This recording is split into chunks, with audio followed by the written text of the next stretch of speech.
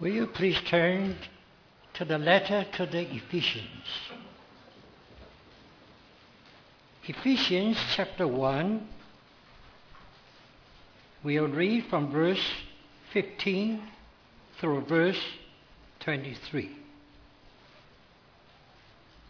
That's the first prayer of Paul in this letter. Wherefore I also, having heard of the faith in the Lord Jesus which is in you,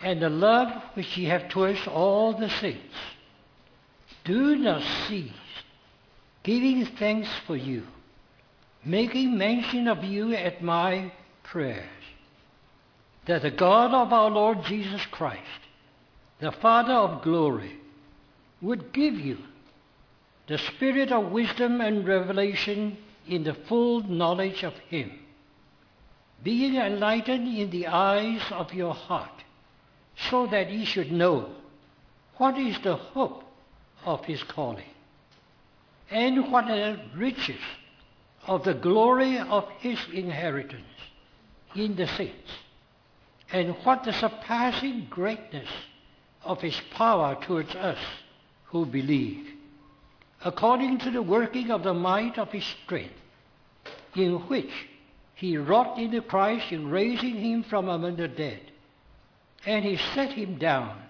at His right hand in the heavenlies, above every principality and authority, and power and dominion, and every name named, not only in this age, but also in that to come, and has put all things under His feet, and gave Him to be head over all things to the church, which is His body, the fullness of Him who fills all in all.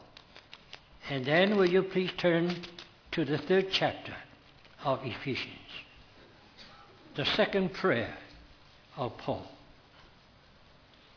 We begin with verse 14. Verse 14 through verse 21.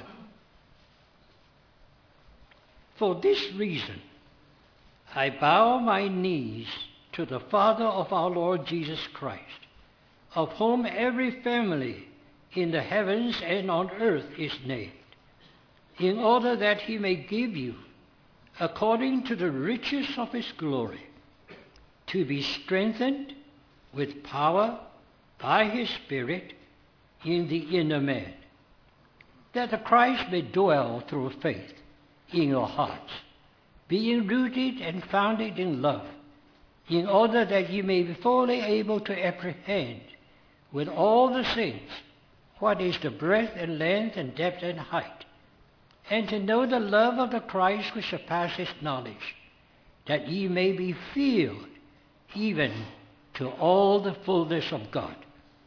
But to Him that is able to far exceedingly above all that we ask or think, according to the power which works in us, to Him be glory in the church in Christ Jesus, unto all generations of the ages of ages. Amen. And then will you please turn to the book of Joshua.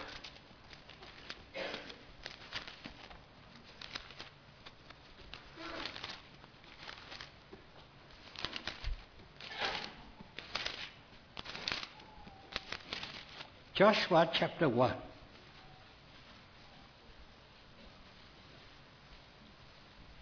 We'll just read the first 3 verses. And it came to pass after the death of Moses, the servant of Jehovah, that Jehovah spoke to Joshua, the son of Nun, Moses' attendant, saying, Moses, my servant, is dead. And now rise up, go over this Jordan, thou and all his people, into the land which I gave unto them, to the children of Israel. Every place whereon the sole of your foot shall tread have I given to you, as I said unto Moses. And finally, Matthew chapter 11. Matthew chapter 11. Verses 29 and 30. Take my yoke upon you and learn from me, for I am meek and lowly in heart, and ye shall find rest to your souls. For my yoke is easy and my burden is light.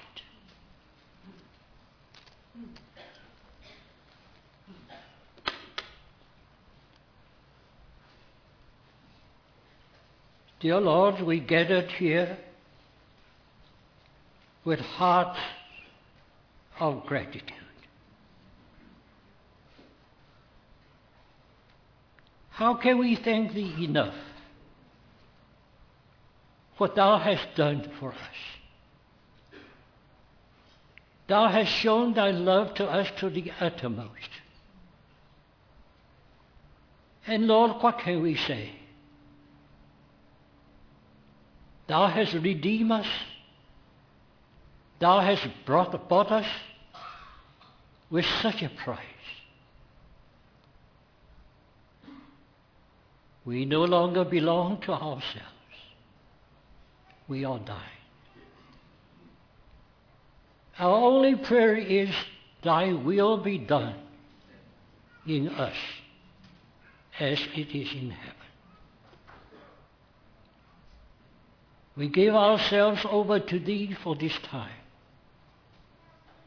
praying that Thou will not only give us the spirit of wisdom and revelation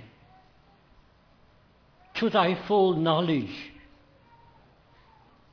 but also, Lord, strengthen us by Thy Spirit in our inner man, that we may apprehend with all the saints the love of God that is beyond description. Oh, dear Lord, lay Thy hands upon each and every one of us. We are forever Thine. We ask in Thy precious name. Amen.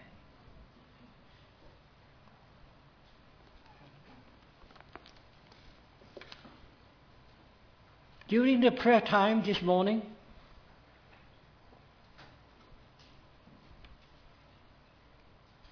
a thought came to my mind. We have been talking about spiritual inheritance.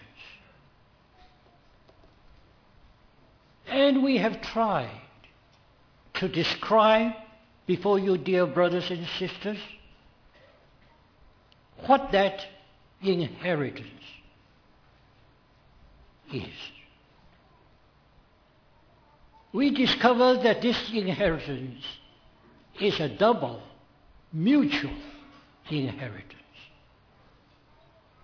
It is true that by His grace we are to inherit Him, our Lord Jesus Christ. And there is no greater inheritance than having our Lord Jesus as our portion.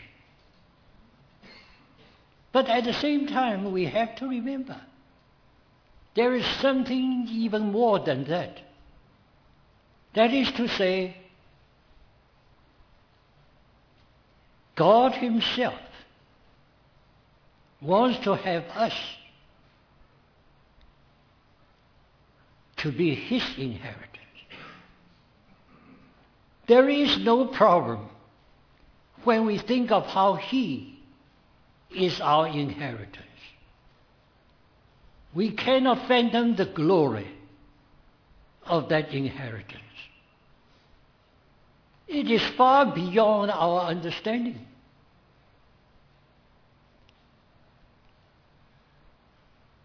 But even more, it is hard to for us to take it, that even God considers us as the riches of the glory of his inheritance. This is the wonder of wonders. And I wonder, brothers and sisters, if you really see what that inheritance is, do you really long for it? So the thought that came to me during the prayer time was, think of Moses.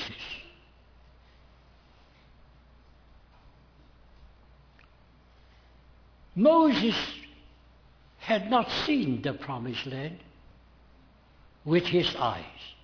That came later. He only heard from God that it is a land flowing with milk and honey. And it was reinforced by the spies, telling him how good that land was, and show him to produce how abundant that land was. So that created within Moses such a longing to enter into the promised land. You remember, because at one time he misrepresented God. So he was not allowed to enter into the promised land. But you read how he pleaded with God. Oh God, if only you allow me to go in. I cannot stand outside of the blessed land. He has such a longing to enter in and possess it. Finally, God allowed him and showed him that blessed land. So what impresses upon me is this. If you have seen a glimpse of the spiritual inheritance in view before us, does it create within you a longing for it? Or you don't care? After all, you're saved. What more do you want? But brothers and sisters, may the Lord create within each and every one of us a deep longing. Oh Lord, I want to enter in. If this is what you have in your heart,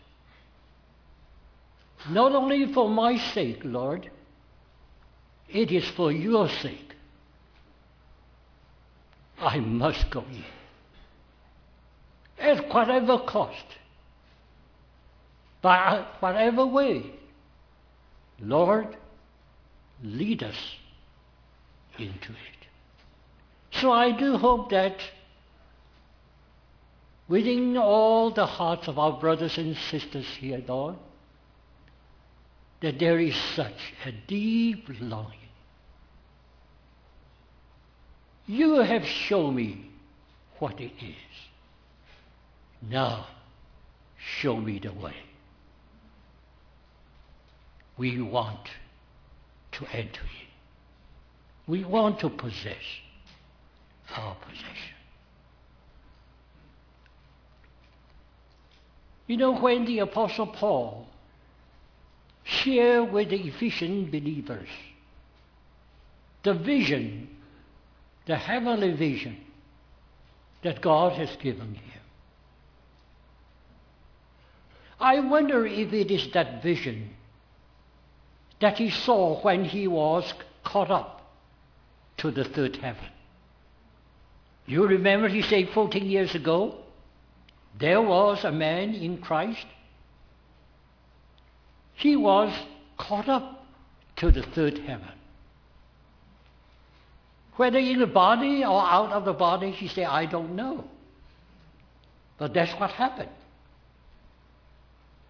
And then he was caught away to paradise and heard things that could not be said. But he didn't say what he caught up to the third heaven was something forbidden to be shared. So I wonder if the letter to the Ephesians tells us of what he saw in the third heaven when he was caught up there. Most likely it is. But when he was sharing with the believers in Ephesus about it, he realized that it's not something just to talk about. He may talk and talk and talk. People may hear and hear and hear. But unless the Lord be gracious to us and did something to us, it is beyond our understanding and it is beyond our reach.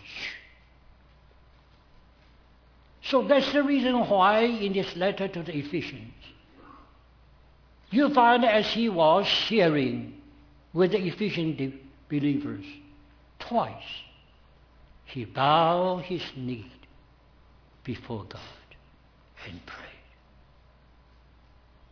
In other words, it is only by God that we will be able to really know it. And it is only through God that we are able to apprehend it. So you find in Ephesians chapter 1 where he prayed this first prayer. He asked God to grant us the spirit of wisdom and understanding. Why? Because this is something beyond human understanding. We need revelation from above. We need God to reveal such things to us, that we may really know, not just know it in our mind, but know it in our heart. That we may really know in our heart what God had purposed eternally in Christ Jesus for us. So he prayed that the spirit of wisdom and revelation might be given, and the eyes of our heart, that is our understanding, may be enlightened in order to know three things.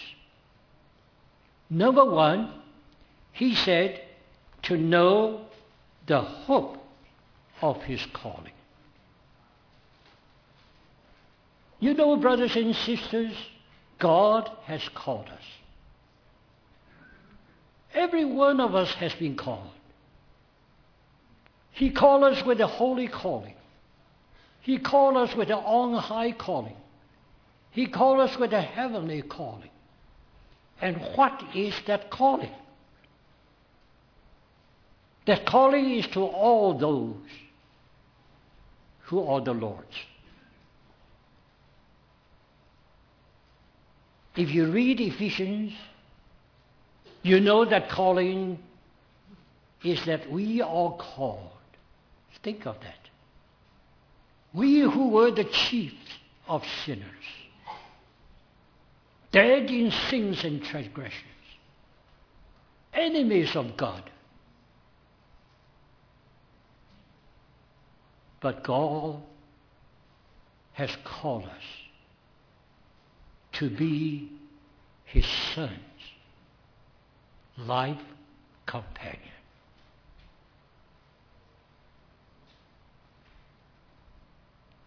And the relationship is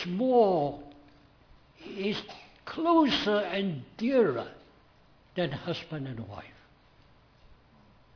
Even to be His very body. His Son Christ is to be the head. And we, the unworthy, are to be the body of Christ. Now, what a calling that is. It is really one. Because the head and the body are one. You cannot separate them. If you separate the body from the head, it's a copy. It's no longer a living body.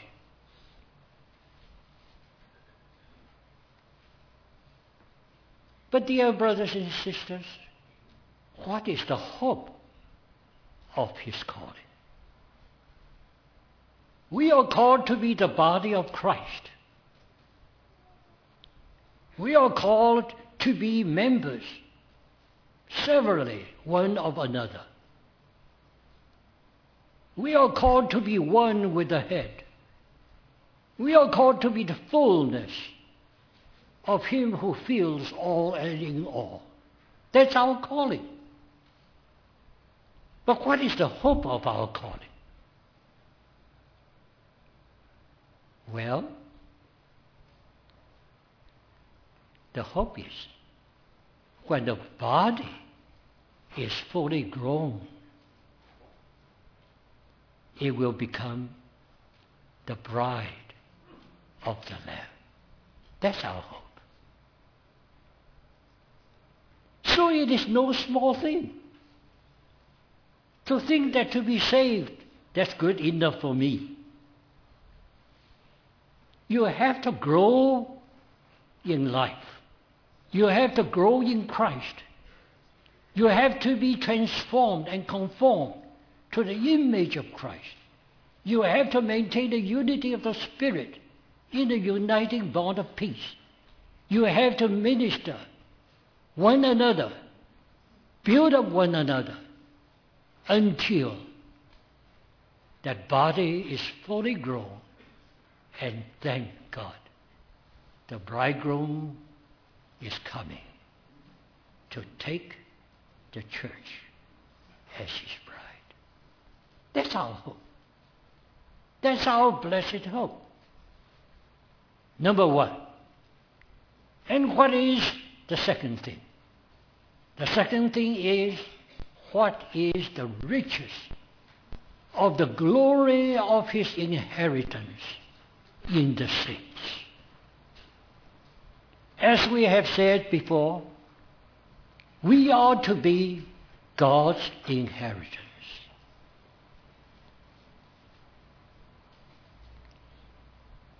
And that inheritance has to be full of glory.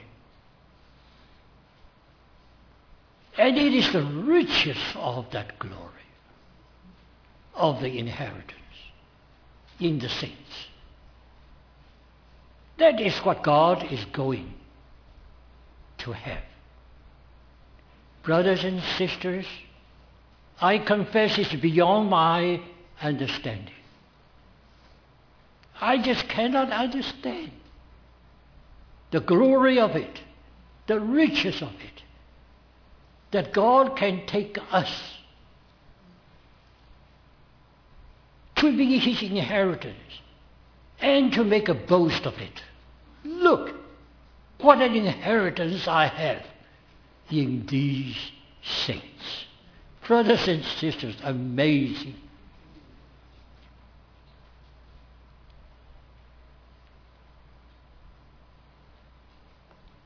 Comparatively speaking,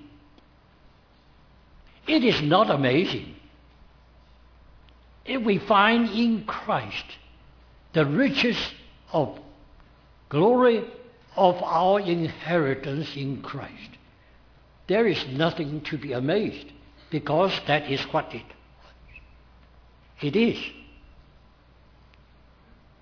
Think of the unsearchable riches of Christ. Think of the immense love of Christ. Think of what marvelous work of salvation he has accomplished. So, brothers and sisters, in one sense there is nothing strange. It's normal. It is what it should be. But to think that we, poor stuff, common earth material, desert land,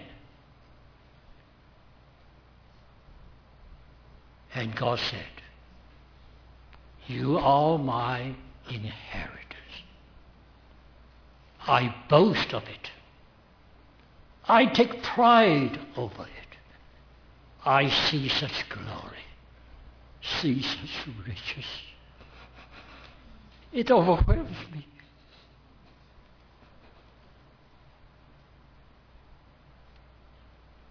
I can only ask one question. Lord, how can it be?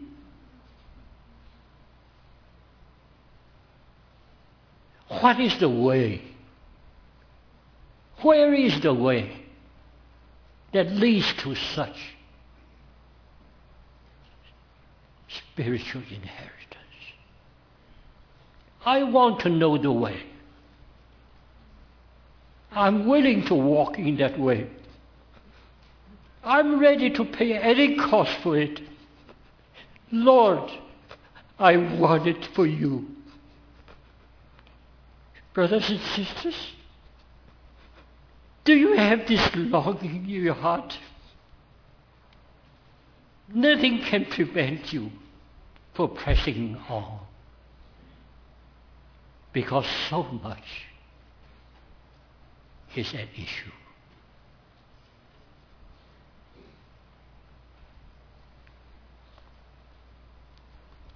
So the question before us, dear brothers and sisters, is very simple. I have heard it. I have seen it. Now, show me the way,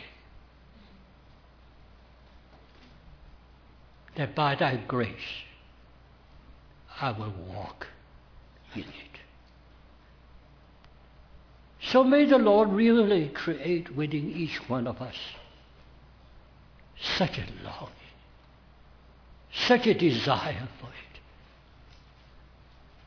Nothing can prevent us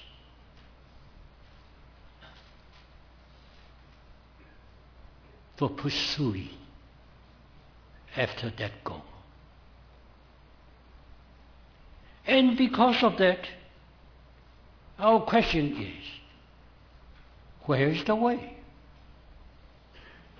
We have no power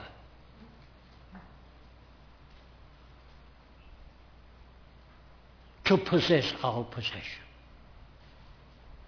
We have no power to transform ourselves. We have no power to be such an inheritance to you. Lord, where is the power? And that's the reason why you find in that revelation the third thing. And it says, what?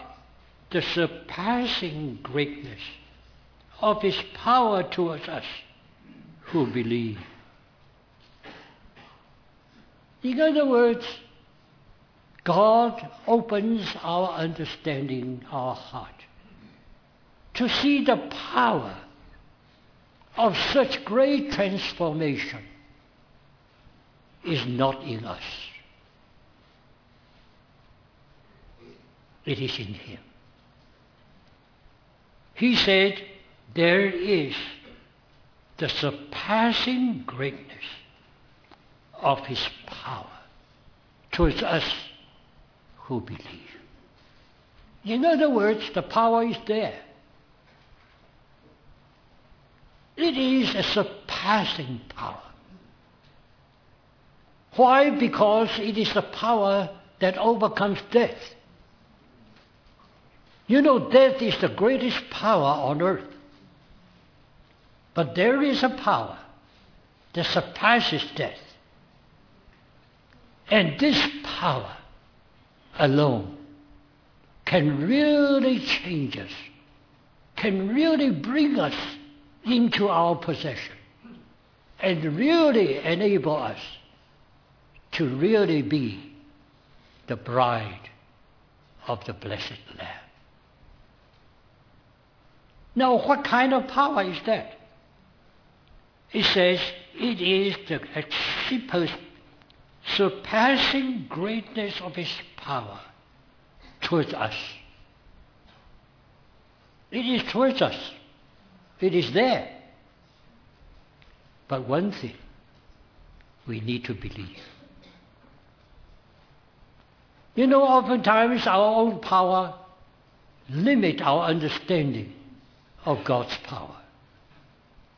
We think what we cannot do, nobody can, even God cannot. But brothers and sisters, we have to be delivered out of our limitedness, our littleness. We have to believe that the power is not in us, but that power is in God. God who has purposed it, He has the power to perform it. So He said, this is the power towards us who believe. And what kind of power is that? According to the working of the might of His strength, in which He wrought in the Christ, in raising Him from among the dead, and set Him down at His right hand in the heavens. It is a power that has already been demonstrated to us. Not a theory. It is a fact. It has been proven. Because that very power of God that is going to transform us from dirt to precious stones has been demonstrated in the life of His beloved Son. He sent His Son into this world to be a man. And in that man, He has demonstrated His power. Here was a man who was sinless, perfect. He was a man of God's heart. When God created man, that's the man God had in His heart. And Christ Jesus is the man. He has His own will, but He never do anything according to His own will. He submits His will to the will of His Father. He has His own mind, but He submits His mind totally to the mind of God. He has His own emotion, but His emotion was completely under the control of His Heavenly Father. He walked on this earth as a perfect man. We who are imperfect, so imperfect, and we have met so many problems, encounters, oppositions. Think of our Lord Jesus, the perfect man. How He suffered throughout His life. how he was misunderstood. No one could understand him. How he walked on earth as he was in heaven. He brought heaven upon earth. Everything was different. He met opposition, denial, crucifixion. But brothers and sisters, he did it all for our sake. Because only the one who knows no sin can become the sin for us, that we might be the righteousness of God. He died.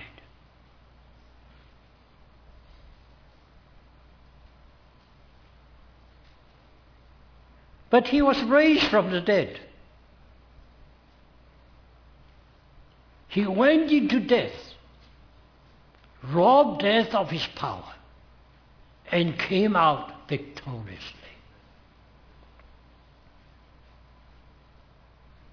And not only that, he was taken to heaven, seated at the right hand of God. Everything is put under his feet. Now that is the power, surpassing greatness of power towards us who believe. In other words, brothers and sisters, we are surrounded by death. Not only surrounded by death, death works in us.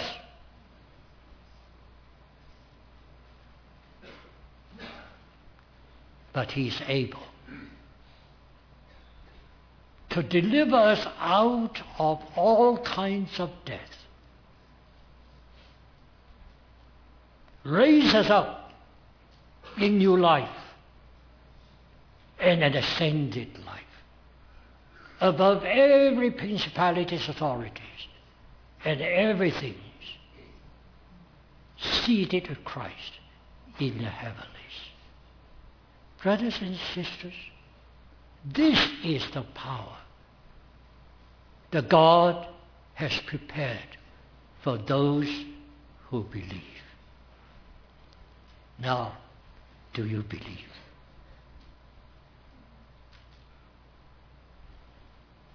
Our problem is our own weakness, somehow circumscribe God. That's why we have to be delivered out of ourselves in order to be delivered unto God. So the power is there. But how does this power come upon us? Now that's where you find the Apostle Paul say the second prayer. So here in chapter 3, he began to pray. And his prayer was, I bow my knees to the Father of our Lord Jesus Christ, of whom every family in the heavens and the earth is named. In order that, now that's his prayer, he may give you, according to the riches of his glory, to be strengthened with power by his Spirit in the inner man. So in other words, Paul not only prayed for the spirit of wisdom and revelation to the full knowledge of God, that he may know. And not just know mentally, but know in his heart that this is true. Now, since this is true, how can I get into it? How can I possess it, apprehend it, as I have been apprehended by God? How? How? We discover how weak we are. Brothers and sisters, you know, it is very important for us to know how weak we are. Because unless we know how weak we are, we do not know how strong we really are.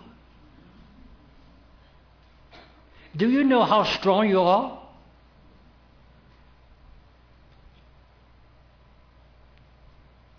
Not until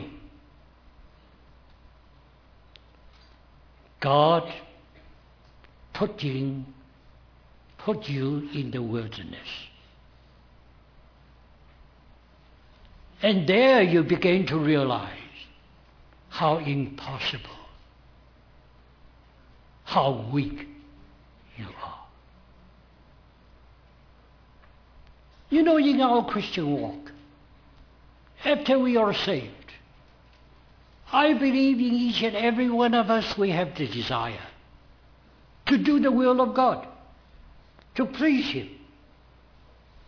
And we all try our best. We have such confidence in ourselves that He has saved us, now we ought to glorify Him. Okay?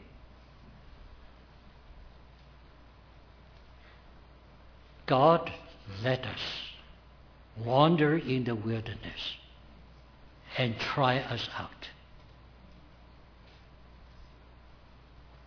Until one day we are like the Apostle Paul in Romans chapter 7. Oh, wretched man that I am, who can deliver me from this body of death? I want to do the will of God, but I cannot. I do not want to rebel against God, but I do. This is what I was. I am. In me, that is in my flesh, there is no good. Now, have you come to that point yet?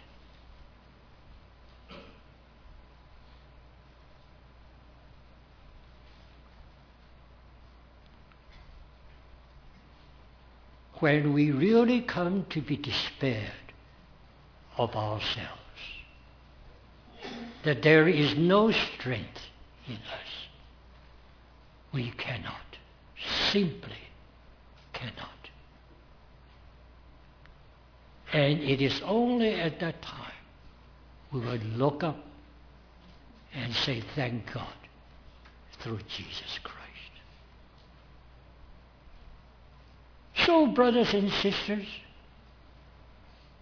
that's the reason why we have to wander in the wilderness,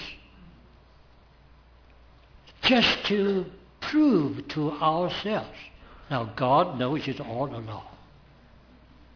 You cannot fool God. But we fool ourselves and fool other people until one day we say, well, I'm finished. Lord, if you want to do it, you have to do it by yourself. I'm open. Are you open to the Lord?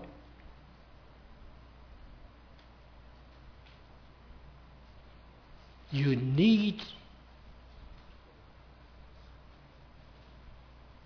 to be strengthened with power by His Spirit in the inner man. Now, what is the inner man? The inner man is just another term for our new spirit. When we believe in the Lord Jesus, our dead spirit was quickened into life. It's cleansed by the precious blood. It becomes a new spirit. And with a new spirit, we can have our spiritual life.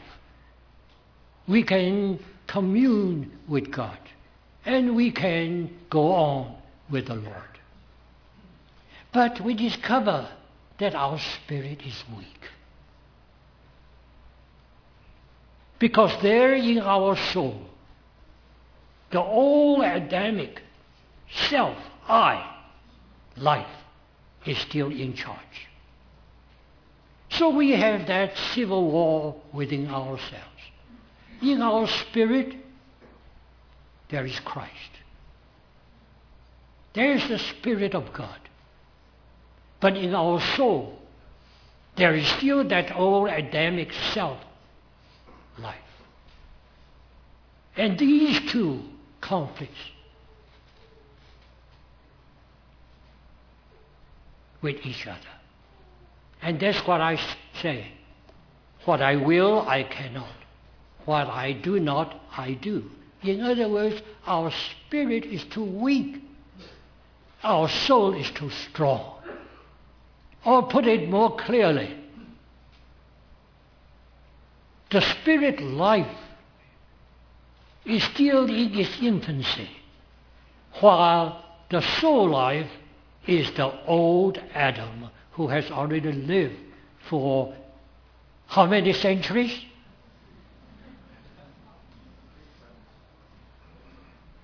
So how can you compare these two powers? So our spirit, our inner man needs to be strengthened. And who can strengthen our inner man? But the power of the Holy Spirit. That power that overcomes death, that power that overcomes the earth, lifteth to the third heaven, in the heavenlies. Brothers and sisters, God's power is there, waiting for you. But it needs to find a place where it can come in. And that place is, we confess, we finished. Our end is God's beginning. God will never work against our will. If you don't let Him, even though He is all willing to do it, He has to wait until you are willing. Then, like a floodgate is open, and He will strengthen your inner man with the power of God. And it is so strong that what will be the result? He said that the Christ may dwell through faith in your hearts. In other words, Christ dwells in your spirit, but you dwells in your soul.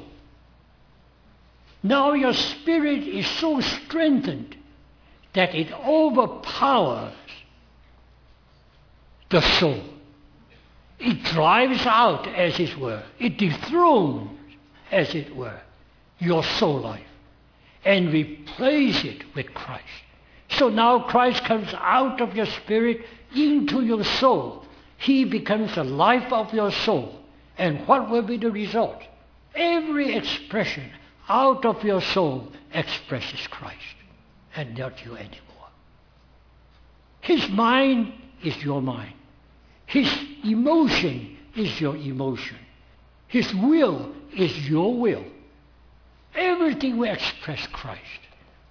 And brothers and sisters, it is at that point that we begin to be filled with the love of Christ. And then to apprehend what is the immeasurable love of God in Christ Jesus with all the saints. In other words, this is the way into the promised land. Now, may I use another illustration? We remember that Israel, after they wandered in the wilderness for 40 years, and the first generation who did not believe, they all passed away. It's a new generation. And God led them to the east side of Jordan, in the plain of Moab. And then you find Moses died, and Joshua continued. And God spoke to Joshua. Joshua said, God told to Joshua, now it is time that you should lead the people into the land that I have promised to give to them. And then you find what God told them is in verse 3, chapter 1. Every place whereon the sole of your foot shall tread have I given to you, as I said to Moses. First, the land was promised to them. And to God, what He promised is already given. But for the children of Israel to really possess the land, what do they need? They need to put the sole of their foot upon every piece of the land. And when they did that, the land was there. But before that, there is something as a preparation. Why? Because there was the Jordan River separating the promised land from the land of Moab. So they had to cross the Jordan River. And how were they to cross the Jordan River?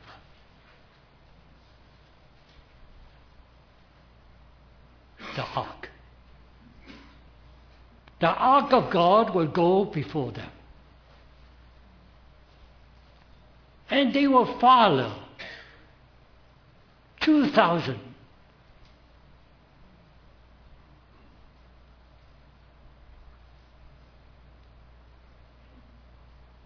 I forgot the word. Not miles, but 2,000. Huh? No, anyway. They had to follow at a distance. Now why? It is because they had to have a clear view of that ark. Now if you want to follow the ark, you cannot crowd it.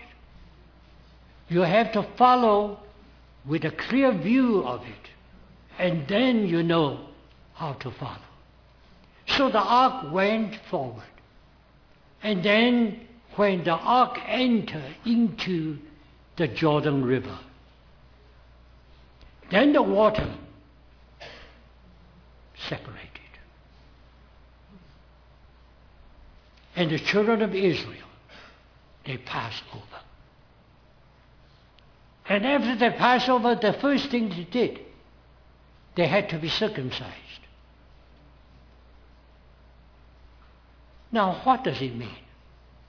It means, brothers and sisters, if we want to possess our possession, we need to cross the Jordan River. And the Jordan River is a type of baptism. But it is a deeper type. Red Sea is also a type of baptism. But Red Sea is a type that we are now leaving Egypt behind and baptized unto Christ. For them, they are baptized unto Moses. But here you find it is not leaving Egypt behind. It is leaving the wilderness behind. And the wilderness speaks of our experience of our flesh. So you find that Jordan River means co-death with Christ.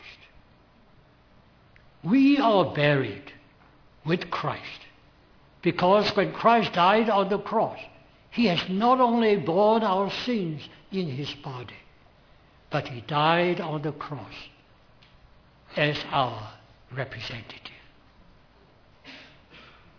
When he died, Adam died in him and with him. So in other words, we come to a point to see that we have been crucified with Christ. No longer live I, it is Christ who lives in me. And now I live in the flesh by faith. Not my faith, but the faith of the Son of God who has died for me and lived for me. So brothers and sisters, here you find a transaction. Something we have to experience, knowing that we have been crucified with Christ. And there is the circumcision of the flesh. In other words, no longer to live in the flesh, but to live by the life of Christ in us. Now, if we have taken that stand by faith, and then also you find another thing. Joshua, while he was surveying the city of Jericho, trying to figure out a strategy of taking that city, a man appeared to him with a sword drawn. And Joshua said, "Are you with us or against us?" And the man said, "I'm neither with you nor against you. I'm to be the captain of the army of the Lord." Brothers and sisters, that is something we have to recognize. Not only that now we stand by faith on the ground that our old man, we have been crucified with Christ. No longer live I. Our heart has been circumcised, but also on the positive side, we have put ourselves under the leadership, the headship of Christ. Now, having done that, then it is time to be led by the Lord to put our feet down on every piece of land. In other words, then you'll find in your life there will be all those promised lands, piece by piece. You will fight through. You will fight against all the enemies that occupy the land. Whether it is Satan, whether it is the world, whether it is your own flesh trying to regain its control, anything, you'll find you have to fight through every inch of the land and possess it. Now that is possessing our possession. Do you think it's too hard?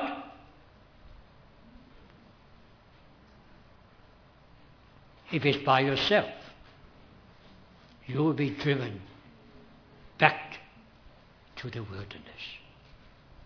But if it's the Lord leading you, onward, Christian, march. Let me put another illustration. You find our Lord Jesus said, "All ye who labor and are heavy burdened, come to me, and I will give you rest."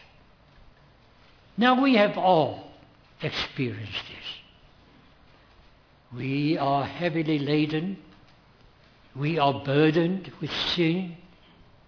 And yet, when we come to the Lord Jesus, our burden was gone. We have rest in our spirit. And then the Lord said, take my yoke upon you and learn of me, for I'm lowly and meek in heart, and ye shall find rest in your souls. For my burden is light, my yoke is easy. Brothers and sisters, in the first case, you find all you need to do is to come, and He will give you rest. But in the second case, you find the Lord said, come and yoke with me. We know what yoke is. When a farmer is planting the land, he put a yoke upon an ox, or a horse, or a mule. Why? Because without that yoke, he cannot control that animal. The animal has its own will. And the only way is put it under the yoke, so he can control it. And unfortunately, the animal sometimes will not listen. So that's where the goads are used, a sharp instrument in the hand of the farmer. But he does not want to hurt the animal. He just wants to remind the animal who is the master. So he will lightly touch the leg of the animal. But the animal is so stubborn, it kicks back. And if it kicks back, it hurts. And after a number of times, he learned the lesson. So, brothers and sisters, you find our Lord Jesus. He has never been yoked with the yoke of sin. On the contrary, He had taken off the yoke of sin from us. He freed us. But it doesn't mean that when our Lord was on earth, He has no yoke. He is under yoke of another kind. It is the yoke of the Father's will. So He put Himself under that yoke. He does not come to do His own work. He comes to do His Father's business. And how you find He is lowly and meek in heart. Now meek. You do not want to be meek because you think if you are meek that everybody will step on you.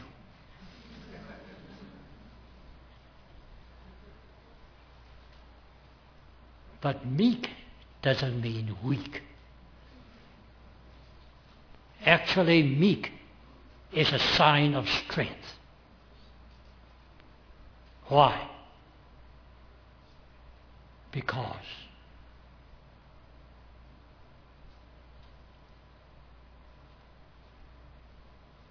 you are meek before God. And God is on your side. Lowly is an attitude. You do not think of yourselves more than you should. Or even more so, you don't think of yourself anymore. That's lowly. That's the opposite of pride. And our Lord Jesus has such a character.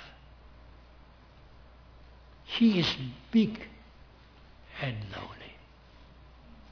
He is not weak. He is not useless. Actually, he is the strongest person in the world. He is the mightiest one in the world. But his spirit before God is meek and lowly. And brothers and sisters, he asks us to yoke with him. He knows that you cannot put yourself under the yoke that he yoked with by yourself.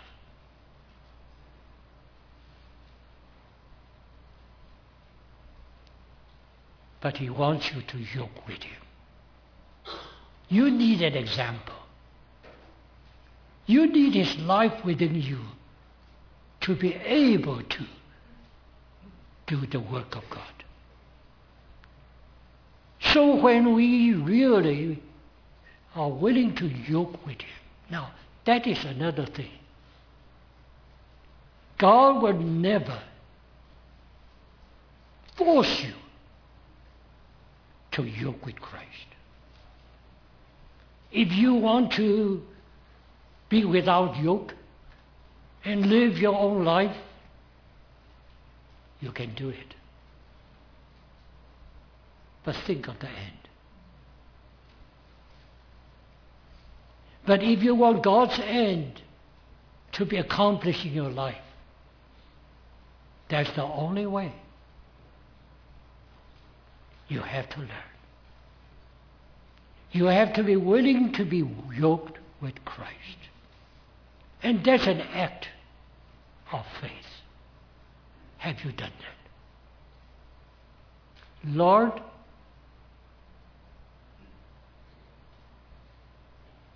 I'm impossible, but I'm willing to be yoked with you and learn of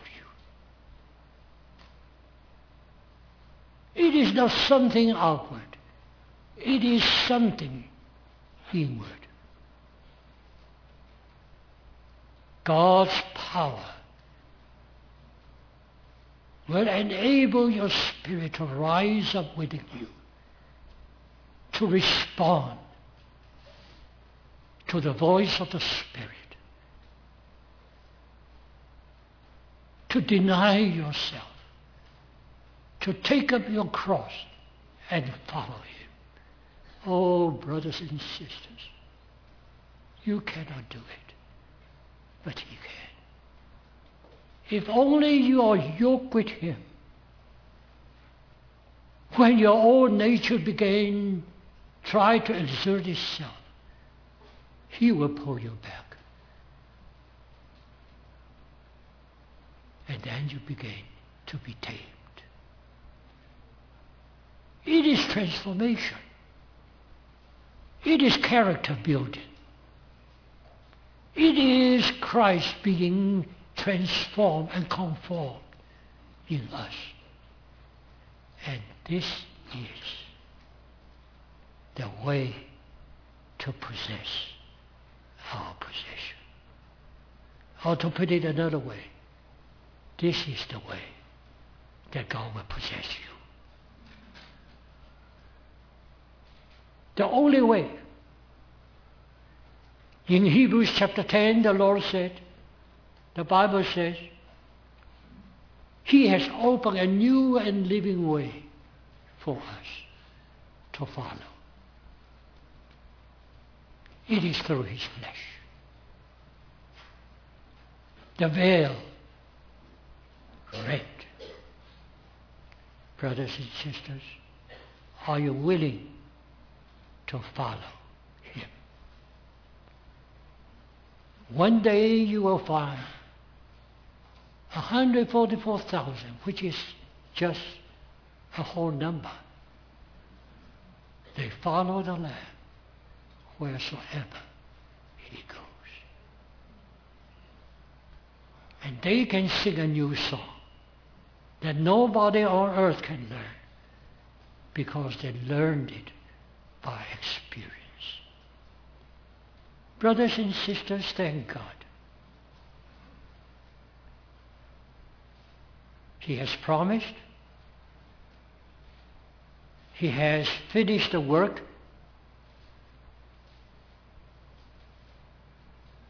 He has prepared the power. All that awaits is you say, yes, Lord. Are you willing to do that? May the Lord bring each and every one of us into that inheritance prepared for us even before the foundation of the world. And He is faithful. He who has promised, He will perform it. Thank God for that. Shall we pray?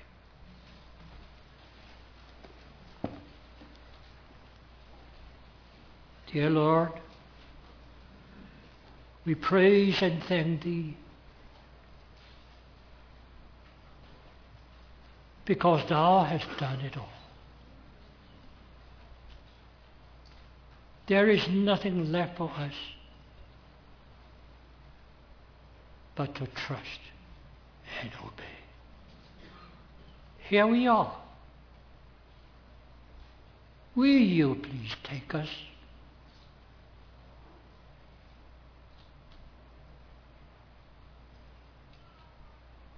And work in us.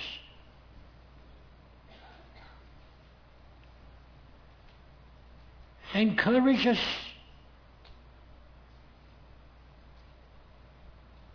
Exhort us. Warn us.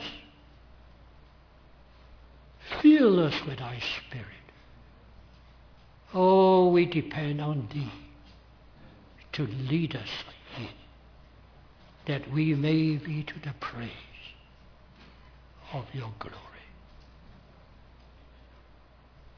In Thy precious name, amen.